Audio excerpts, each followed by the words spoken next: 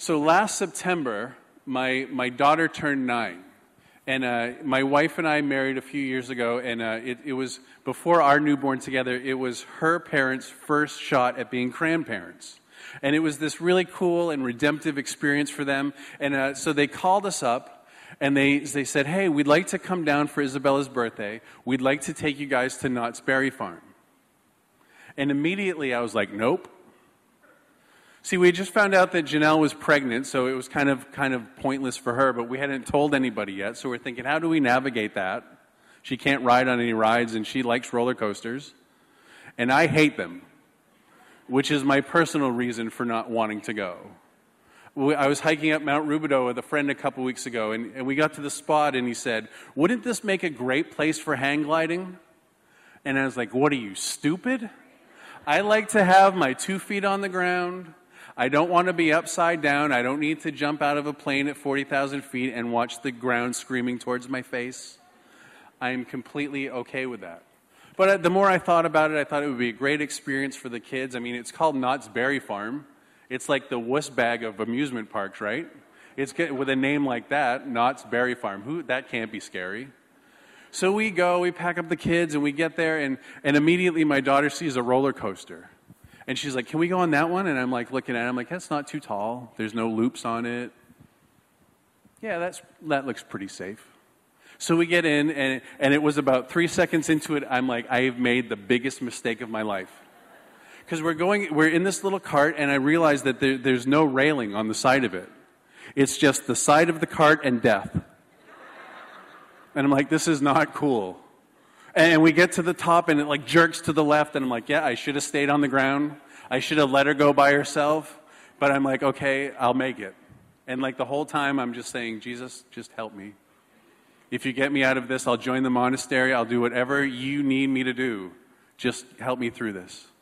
So we're going on these rides, and they're fun, and I'm trying to keep the vomit down. And we come around the corner, and like reaching into the heavens, there's this big green twisted metal roller coaster with like corkscrews and circles, and she looks at it and she's like, Daddy, can we go on that one? And immediately I'm like, no, we can't. But then I think, how is this going to look? I'm going to reach down to my 9-year-old daughter and be like, no, we can't go on that one because Daddy's too scared. So I thought, suck it up, just go. So we get in line, and the line's like 4 hours long. And the whole time, she's just like so excited. She's like, Daddy, Daddy, Daddy, this is going to be so awesome. And I'm like, yes, it is. Daddy, Daddy, Daddy, this is going to be, we're moving closer. This is going to be so awesome. And so we finally get to the front of the line, and we get buckled in, and I'm checking the thing, making sure that I'm not going to die on this. It's kind of loose. Can you make it tighter? I'd like to not breathe while I'm on the thing. Just make it that tight. Pretty please. So we get in, and the thing starts to move. And this ride starts by pulling you back up this slope. So you're literally like looking straight down at the ground, and then it shoots you out at about 400 miles an hour. And you're doing corkscrews and upside down, and then you get to the end, and you think it's over, and then you do it backwards. And I'm just like, I'm watching other people do it. I swear, like, I've heard people scream that they're having kidney failure on this thing, and I'm not looking forward to it. So finally, we get in, and they start pulling us back, and everything changed about right here. All of a sudden, my daughter's enthusiasm went from excited to panic. And she starts screaming, Daddy, I want to get off. Daddy, I want to get off. Daddy, I want to get off. Daddy, please, can we get off? Please, can we get off? And my experience changed, too, because I went from panic to how can I not laugh in her face right now? We're literally sitting suspended 100 feet above the earth, looking straight down, and she's screaming, Daddy, please, can we get off? Please, can we? I don't want to do this anymore. Please, can we get off? Please, can we get off? And I'd be like, you know what, baby? If I could stop the world for you to make that happen, I would do anything for you. Unfortunately, I'm not at the control booth. So they let us go, and she didn't breathe the whole minute and a half we're on this thing. She was screaming the whole time. Screaming. And we get to the end, and just when you think it's over, they send us backwards, and she's screaming even louder. And I'm laughing, and I'm like, and trying not to die at the same time, but I'm laughing. And we get to the end, and I'm going to tell you this, if you have young children, you will never experience shame like this when other parents see you bringing your 9-year-old off this ride and she's doing nothing but crying. And I'm walking by these other parents, and they're like looking at me like, how dare you bring that innocent child on that ride? I'm like, it was all her. It was all her. So we find my wife and her brother, and she's just, tears are running down her face. She has like snot all over the place. We find my wife, and I'm standing behind her with this big grin on my face. And she's like, how was it? It was horrible. And she's crying, and she said, she effectively said, my whole life flashed before my eyes. And I thought, all 9 minutes of it. Like for me, I'd be standing here for a few months, like counting back all of my life. But for her, her whole life flashed before her eyes. And you know, it's funny because we use that expression in some very interesting ways. When we're scared out of our minds, when it seems like we're kind of getting to the point where our life is going to phase out, we have these experiences. But as we come to Luke 8, I believe that this is exactly what the perspective is that Luke wants us to catch. Because he's painting the picture of what the life of discipleship looks like from beginning to end. The whole life of discipleship is on display here. And he breaks it down for us in 3 acts. The first act is from death to life. And we can pick it up in verse 26. Then they sailed to the country of the Gerasenes, which is opposite Galilee. When Jesus had stepped out on land, there met him a man from the city who had demons. For a long time he had worn no clothes, and he had not lived in a house, but among the tombs. When he saw Jesus, he cried out and fell down before him and said with a loud voice, "What have you to do with me, Jesus, Son of the Most High God? I beg you, do not torment me." For he had commanded the unclean spirit to come out of the man. For many a time it had seized him. He was kept under guard and bound with chains and shackles. But he would break the bonds and be driven by the demon into the wilderness. You know, it's pretty interesting to me how this story sort of unpacks in the Gospel of Luke. Pastor Bobby took us through this story in Matthew last week where Jesus was on the water with the disciples. And it's fascinating to me because in the ancient world, the water was this picture of chaos. It was a picture of disorder. It was a picture of a place that's just far from God. And you can kind of imagine how they would kind of arrive at this perspective, right? I often think about what were the first seafaring people about when they figured out, wow, that ocean looks like a cool place to take a trip on. And they went out, they made a boat, and they finally figured out how to float a boat. And they're out on the ocean, and all of a sudden, just out of nowhere, these storms would just sweep over them. Or the first time they realized that there was things in the ocean they could eat. I mean, I would feel like the ocean was pretty far away from God if I was fishing and I pulled out this thing that had like 16 legs and big teeth and wanted to eat me. I would probably think that this is a place that's far from God. And it's fascinating to me that Jesus goes from being out on the storm, on the sea, and Luke says he steps out onto dry land. And it's easy to think that these are just sort of some of the details, like, well, obviously if he's going from sea to land, he's going to step out on the dry land. But I also think that the picture is much more profound than that. And I really believe that what Luke is trying to do is echo Genesis 1:9. God said, "Let the waters under the heavens be gathered together into one place, and let the dry land appear," and it was so. You see, the picture that Luke wants you to catch is that this is your life before Christ.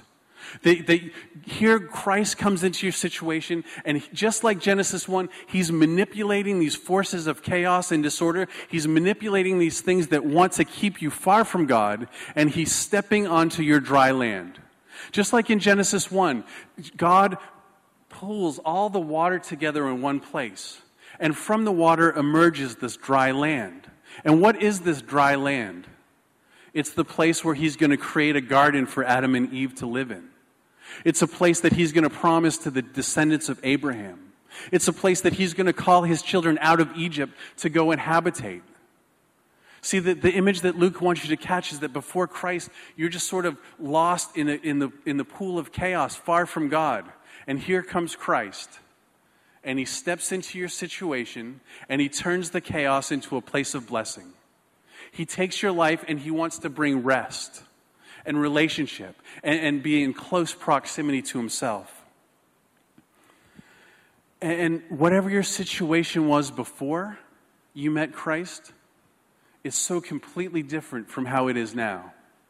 Whatever it was that you're experiencing before Christ is so completely different from what you're experiencing now as his new creation. And Luke wants you to catch that the steps of discipleship first happen when you understand where you came from. The first point this morning, never forget where you came from. How often do you look back? Do you take the time to look back to all the things that Christ has brought you through, where he found you? And it doesn't have to be fantastic. I came to meet Christ as my Savior when I was 6 years old. I was at the First Baptist Church in South Portland, Maine. If you don't know where that is, it doesn't matter. Nobody knows where that is. I was at the First Baptist Church in South Portland, Maine, and I was in this little room, and this gentleman named Gene Hart led me to the Lord in a little Sunday school room. And I realized something today, is that I'm kind of shocked that Paramount has never knocked on my door and said, hey, your conversion story is fabulous. We'd love to turn it into a big budget action thriller. It's not going to happen. But the thing is, it doesn't matter.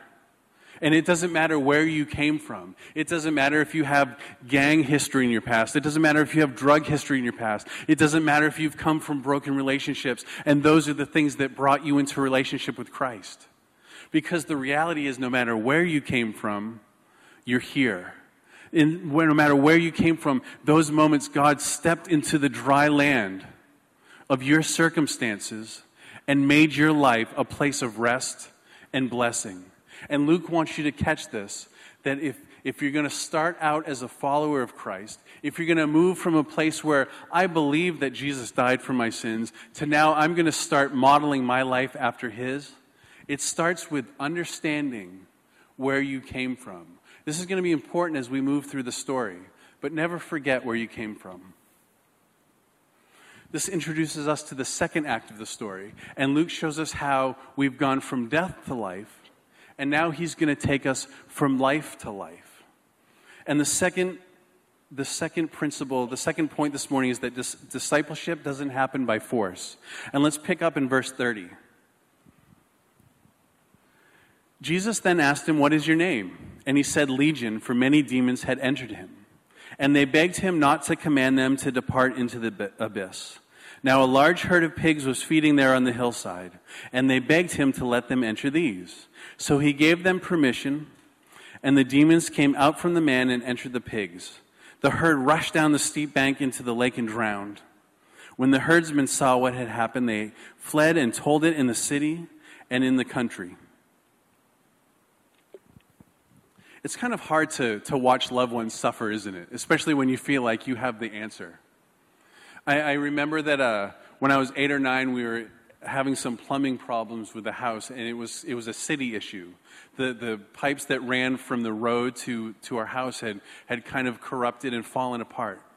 So my dad called the city, and they sent out a crew. And my dad was one of these old school guys that believes that he can do anything better than you. Right? So he would always give us jobs to do, and then he couldn't sit still, so he would come out and be like, no, you're not doing it right. Let me show you how to do it. Well, you would be surprised because he had the same attitude with the civil engineers that came out from the city. And they came out and they dug this 10-foot trench in the front of our yard. And every day after work, he would come home and he would stand over the trench and he would examine their work. And I can just imagine what was going through his mind. I wouldn't have done it like that. Stupid city people. What were they thinking? One night he's out there after work and he falls in the trench.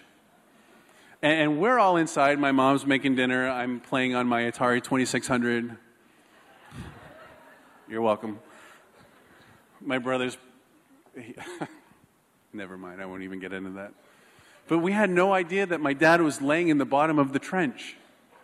And he's laying down. He's too stubborn to call and ask for help. So he claws his way out of the trench. And he comes inside, And my mom sees him and she's like, "What's wrong with you?" He's like, "Nothing. Nothing, I'm fine." And we sit down for dinner and he's just literally, he can't move his arm. And when we're having dinner, he's eating with one hand, like trying to cut his steak using his chin. My mom's like, "What is wrong with you?" And he's like, "Nothing, I'm fine." And he sort of got betrayed by this huge bruise that started to develop on his arm. And she's like, "What is going on? What happened?" He's like, I was out fixing what they did wrong, and I fell in the trench." And she's like, "You what? You have to go to the hospital right now." And he's like, "Nope." Because if there's another thing about my dad is that he refused to go get help. Doctors, whatever, refused. So he gets up the next morning, he goes to work, he has a very physical manual labor job, and he's trying to do it with one hand, and finally his foreman was like, "What are you doing? Go to the doctor." So they take him to the emergency room. He had broken his arm in 2 places. That's my dad, which is why I don't like to go to the doctor either. So I blame him for that, honey. It's my dad's fault. He had broken his arm in 2 places, and it didn't matter how much my mom tried to coax him to getting the help he needed. He wouldn't go. He had to figure it out for himself. And the thing about discipleship is that no one's going to force you to develop your relationship with Christ. You have to get to that place and do it on your own. And it's amazing to me the language and the characters that Luke uses in this story. Jesus asked the demon, "What's your name?" And he says, "My name is Legion." And Luke offers this commentary that his name is Legion because there were many demons. But for Jesus' audience, if you said Legion, it would send shockwaves through them. See, it wasn't just that this demon is saying, "There's a lot of us in here, we're having a party." The fact that he calls himself Legion is borrowing from Roman culture. Because that's how Rome built their empire. They would send out legions of army members, army guys. I don't follow army, you can probably get that. Let me start over. They would send out legions of their army and take over places. And the image that Luke is expressing is that this is what is holding you back. Jesus isn't going to build his kingdom like the Romans did. Jesus isn't going to build his kingdom by force. He's going to do it by inviting people to come in, to be saved and redeemed, and then he's going to go and send them out with the mission of love. If you want to take your discipleship to the next level, it can't happen by force. No one can force you to do it. No one can force you to learn what it means to be more like Christ, to live more like God would have you live. It's a choice that you need to come to on your own. And the third point this morning is that discipleship doesn't happen by obeying rules either. I really believe that American Christianity sort of developed in a way that's created a lot of damage for us. I grew up in a very conservative, almost fundamentalist church. And we used to have this saying that I don't drink, I don't smoke, I don't dance or chew, and I don't go with girls that do. And it sort of seems sort of funny and even archaic to me now. But so many of us and so many churches in this country define our Christianity, define our relationship with God by a set of rules that we need to follow. It's do this, don't do that. It's do this, don't do that. Every day you need to pray, you need to read your Bible. We have a list of all of these things that we believe will bring us closer to God. But so often those are the things that we actually substitute having a relationship for God with. It's a list of things. I had a pastor one time. I had just graduated from Bible college, and I believed that I was the next John Calvin. And so I was sitting in church all skeptical one day, and he said this. He was talking about our freedom in Christ. And he said, there's a lot of things that the Bible doesn't tell me you can't do. So I can't tell you as a Christian that you shouldn't drink, because there's no Bible verse that says thou shalt not drink. And I can't tell you as a Christian that you shouldn't smoke, because there's no Bible verse that says thou shalt not smoke. And then he said this, but I wish that there were, because it would just make things a lot easier. And I thought, how backwards that Christ has given us this freedom, not to do whatever we want, not to just go out and sin, but Christ has given this freedom from the law. That we enter in a relationship with Jesus, and now we don't define ourselves, we don't define our relationship by a list of things that we keep. There's no grocery list of oh gosh, I really blew it today. I did 7, 8, and 12. God's never going to love me anymore. And the language that Luke uses is crazy to me, because if you remember back, his Jewish audience would have heard this and thought, wow, that's crazy. The Jewish people define themselves by their observance of the law. And right at the top of the list were what? The food laws, right? There was a list of things that you can't eat because they're not clean. And right at the top of the list, pork chops. Can't have pork chops and be a good Jewish person. And how many times do we have that same attitude? And watch what Jesus does. There's a herd of pigs grazing on the hillside. And the word that the ESV translates hillside is probably better translated mountain. And in the Bible, mountain is always a place where God comes to reveal himself to his people. And you can think back to Exodus 20, right? God gives Moses the 10 Commandments from Mount Sinai. And Mount Zion is such a huge, huge part of the Old Testament story. God shows up on a mountain to reveal the laws that his people are to abide by. First and foremost, don't eat pork chops. And so what does Jesus do? The demons beg, don't send us back into the lake that you just calmed. Send us into the representation of the things that your people are expected to abide by. So Jesus obliges in the shadow of the mountain where he reveals himself, and then all of those things are cast into the abyss. And the thing that Luke wants you to catch by that is that a discipleship relationship isn't list keeping. It's not obeying commandments. It's not following rules. Jesus didn't come to ask for conformity to a code. He came to transform your life. And the transformation will lead to changed lives, changed living. But when we think about discipleship, I think so often we get up in the morning and we think, okay, I read my Bible, check that off. Okay, I haven't prayed yet today, but I'll squeeze that in before bed, check. I didn't lust after my neighbor, so I'm good there. And it's this constant list of things that we're trying to do to please God. And Luke is saying that that's not discipleship. Discipleship doesn't happen just by obeying rules. So which obviously begs the question, well, how does discipleship happen then? And we find the answer in verse 35. The people went out to see what had happened, and they came to Jesus and found the man from whom the demon had gone, sitting at the feet of Jesus, clothed and in his right mind. I don't know if you catch this, but it's not incidental that this man is said to be sitting at the feet of Jesus. Because it's just not, we think, well, they didn't have Lazy Boy. They couldn't go into Z Gallery and pick out a new couch, so the floor is where they sat. But what Luke is saying is that this is the posture of learning. When you sat at a wise man's feet to learn from him, I answered the question already.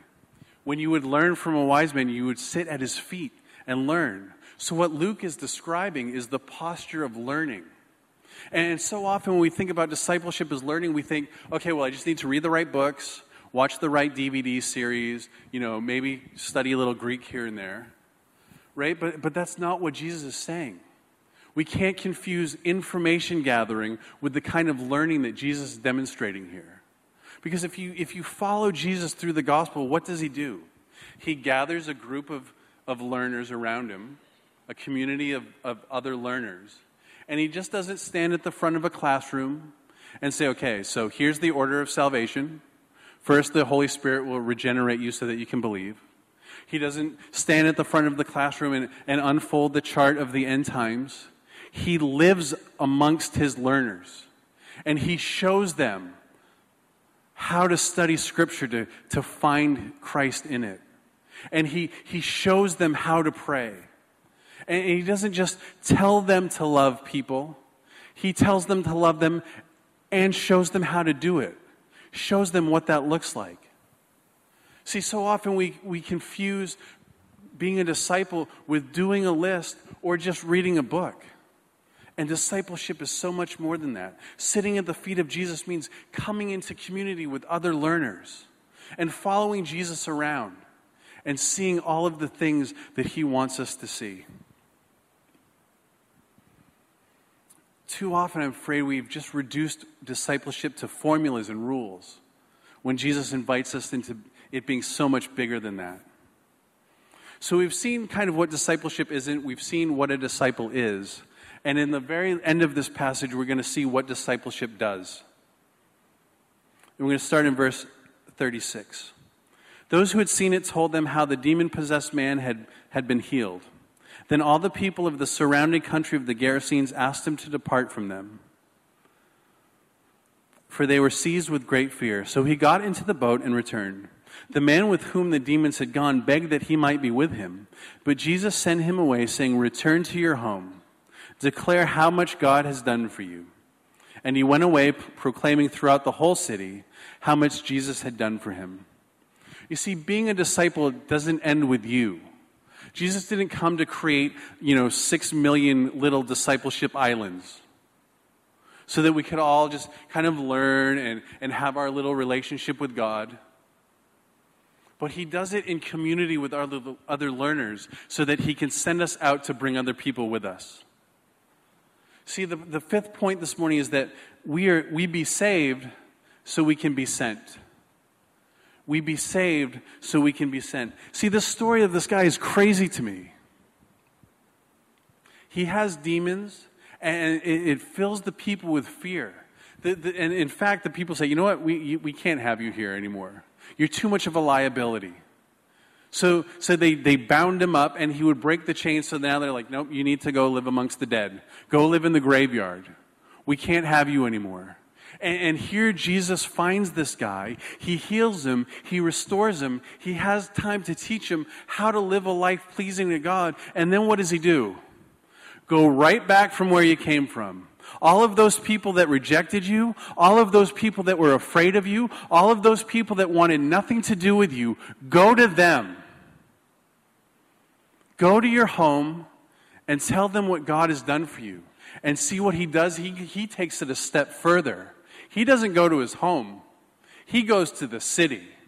And Mark tells us that this guy lived in a place called the Decapolis. And it's a fancy word for 10 cities. It's this place that's the heart of Roman culture. Everything that's bad about Rome, you would find it there. And these people kicked this guy out so that he could go back now and bring more people with him. Hey, you remember me? I was the crazy naked guy that was running around screaming like a banshee. Look what Jesus did to me. He stepped off the crazy sea and into my dry land. He brought blessing and rest into my life. This is what he did for me. Guess what? He wants to do it for you too. We be saved to be sent. And so often I think that we look at life in terms of its linear movement from point A to point B. Right? We say, "Hey, I need to buy a car. Do you know anybody that's selling a car?" Well, what do you want? I just want anything that gets me from point A to point B. When we talk about our life, we start at the very beginning. Well, I was born on May 24th, 1973, Waterville, Maine. A few years ago, I ended up in California, and we end at the point that it's right here. We move from point A to point B. And I'm so afraid so often that that's how we frame our life of discipleship as well. That we look back to when Christ saved us and when Christ redeemed us. And that's our starting point. And we track all of the progress that we've made. We get to the point that we're now ready to go back and we're ready to be on mission for Christ. And then we think, well, now I've arrived. My work here is finished. I can just retire and ride it out into the sunset. But that's not the picture that Luke is trying to communicate. Because Luke doesn't think, his generation, his culture, they don't think from point A to point B. They think cyclically. They think in terms of the cycle. And what Luke wants you to catch here is that this is the cycle of discipleship. Because guess what's going to happen the first time you step out on mission for Christ? You might fall on your face. And you know what Luke says? That's okay. Because when you find yourself in those moments, those are the moments that Christ steps back onto your dry land. He invites you to sit at his feet, and then he sends you back out. You're going to go on mission and people are going to laugh at you. And they're going to tell you, you know what, I don't need Jesus. And it's going to break your heart. And Luke says, that's okay. Because in that moment, Jesus is going to step off of the stormy sea and into the dry land of your life and bring blessing and bring rest and create you fresh and invite you to sit at his feet again so that you can go back out. And you're going to get out there and you're going to find that life is just going to fall apart. You're going to go to the doctor one day. You're going to have a job that's no longer yours, a spouse that's no longer yours, and you're going to think, I don't understand what's going on. And Luke says, that's okay, because in those moments, Jesus is going to step fresh onto your dry land. He's going to bring you blessing. He's going to bring you rest. He's going to invite you to sit back at his feet so that he can pick you up, make you new again, and send you back out.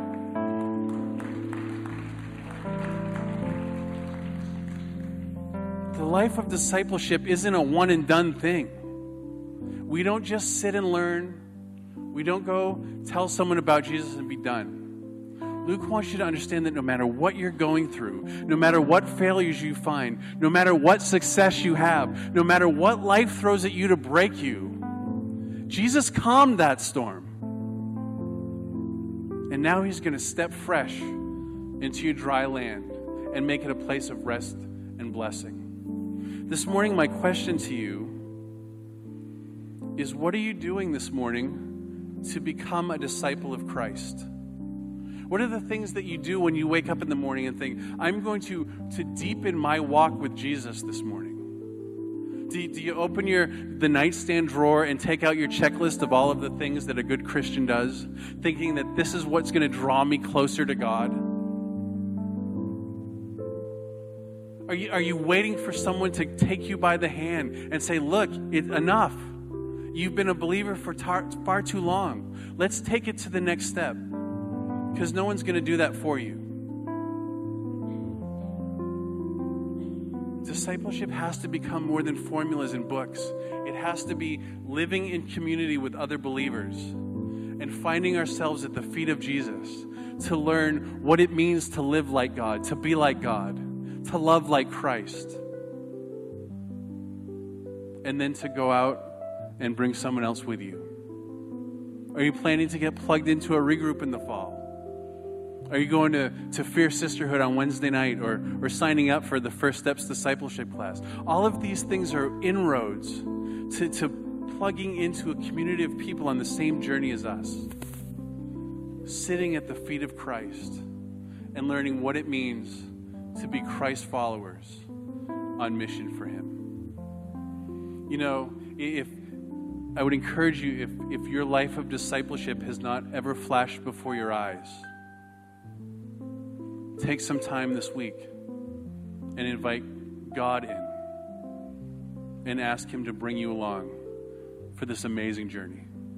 Let's pray.